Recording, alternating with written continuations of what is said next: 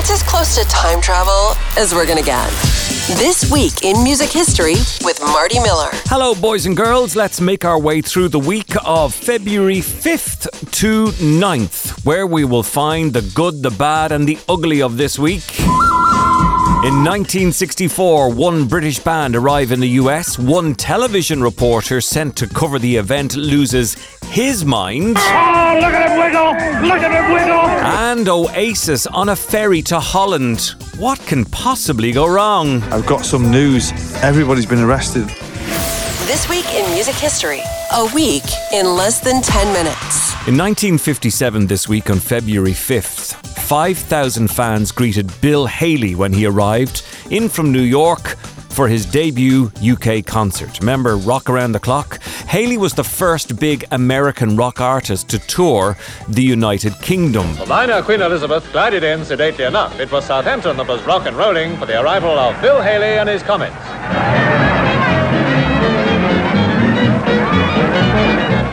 Here on a tour of Britain, Bill left for London, and soon that boat train was rocking over the rails in Hep time. At Waterloo, the king of rock and roll was welcomed by, well, just dig those happy cats and not a square in sight. To 1971, and very different from Bill Haley, Black Sabbath started recording what would be their third album, The Master of Reality. This is where guitarist Tony Iommi decided to down-tune his guitar 3 semitones. Geezer on bass decided, well, I'll do the same. The result, a noticeably darker sound.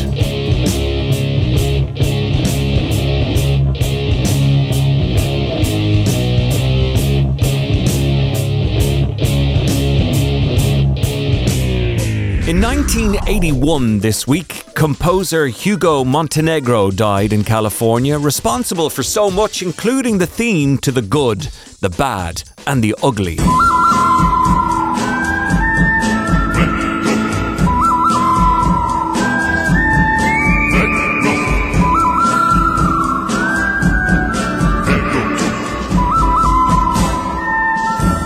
Meanwhile, on the same day, but many years later, in 2011, on February 6th, Gary Moore died at just age 58 in his sleep after a heart attack. This all happened in Spain. Gary Moore, my goodness, listen to the love.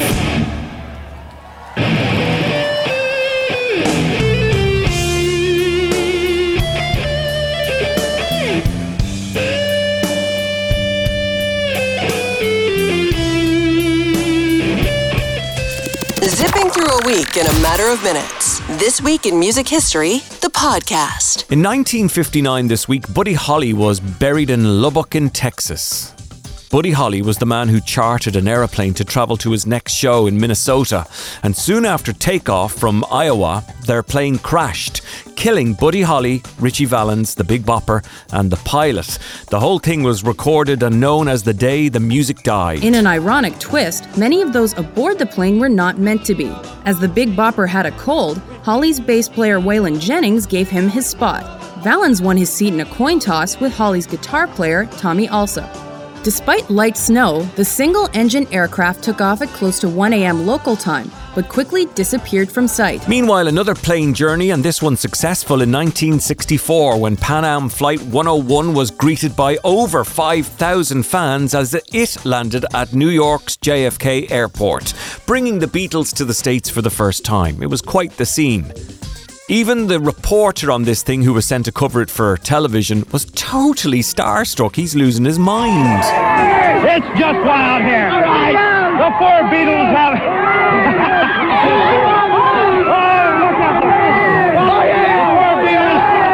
The four Beatles have left the airplane.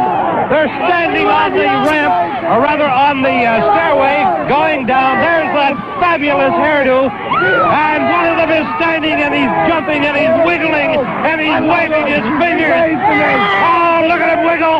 Look at him wiggle! Look at him wiggle! This is just almost impossible to describe.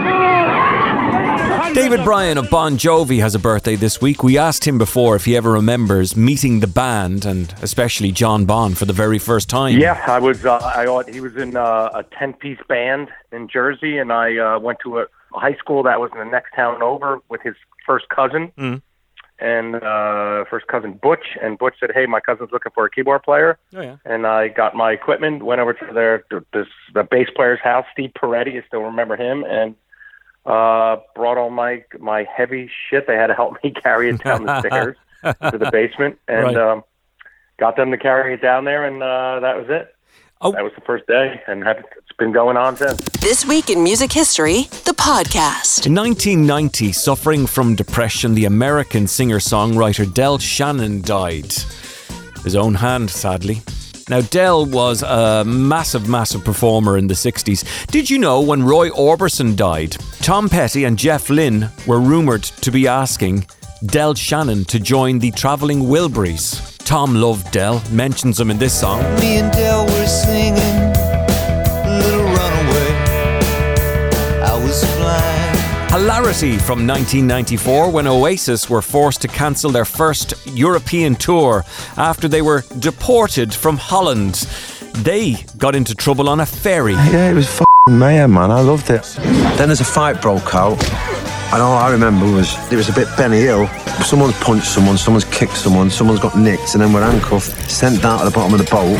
We get locked up. I called McGee, and I'll never forget this, and this is another reason why I love McGee. I said, "Are you sitting down?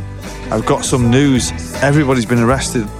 The only word he said was, "Brilliant." In 1964, we talked about them arriving earlier. Now they're about to arrive on US television. They made their live debut coast to coast on the Ed Sullivan Show. The British Invasion was on. Introducing the Beatles again. May I point out that they'll be on our show, as I told our audience, for the next 2 Sundays. Next Sunday from Deauville Hotel in the Miami Beach show starring Hollywood's exciting Mitzi Gaynor.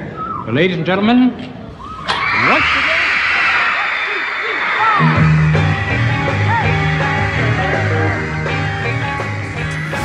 This Week in Music History, a week in less than 10 minutes. Finally, in 2009, Ringo Starr became the 2,401st person to be added to the Hollywood Walk of Fame during a ceremony that marked the 50th anniversary of the attraction. Peace and love. Well, shall I just keep it straight? Swinging, man. Swinging. How fast, John? However you like, feel it. No, just...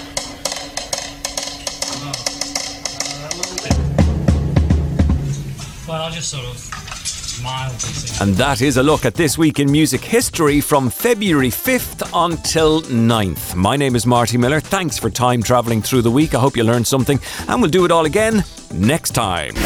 This Week in Music History, a week in less than 10 minutes.